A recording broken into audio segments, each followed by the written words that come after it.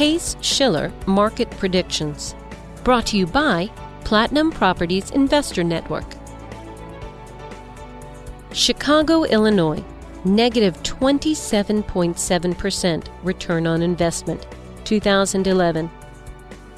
Chicago is another market area that experienced a dramatic escalation of market values from the real estate bubble.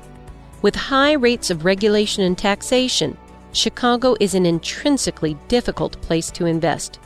Historically, values have been very high relative to rents, and the restrictive land use laws have resulted in a constrained supply that sends prices spiraling up when demand increases and crashing down when it softens. Currently, approximately 39% of listings in Chicago are from foreclosures. Now let's look at the ROI build graph for Chicago, Illinois, as we predict the following multidimensional return on investment: negative 3.7% depreciation, negative 11.7% ROI loss from leverage, and negative 12.4% ROI loss from cash flow, for an overall total ROI estimate of negative 27.7%.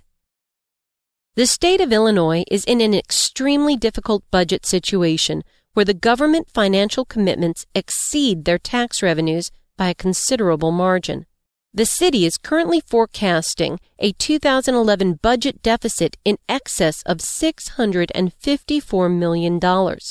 Furthermore, the city's structural deficit is a matter of considerable long-term concern since spending has been growing faster than revenue for a considerable period of time, and recent budget gaps have been filled with one-time revenue fixes. The result of this accumulated financial irresponsibility on the part of city government is likely to result in dramatic tax increases that push business out of the city. Needless to say, this political environment is not the ideal backdrop for income property investors. Even in the midst of recent value contractions, rents are still low in relation to market values. This means that investors must finance the monthly cash shortfall from their personal reserves and hope for value appreciation so that they can realize a profit. Successful income property investing will require you to guess the exact timing of a market bottom so that properties can be purchased when a path of appreciation is just about to begin. Chicago represents an income property market that should be avoided by astute investors in favor of other areas with more favorable economic fundamentals. Brought to you by Jason Hartman and Platinum Properties Investor Network, Inc.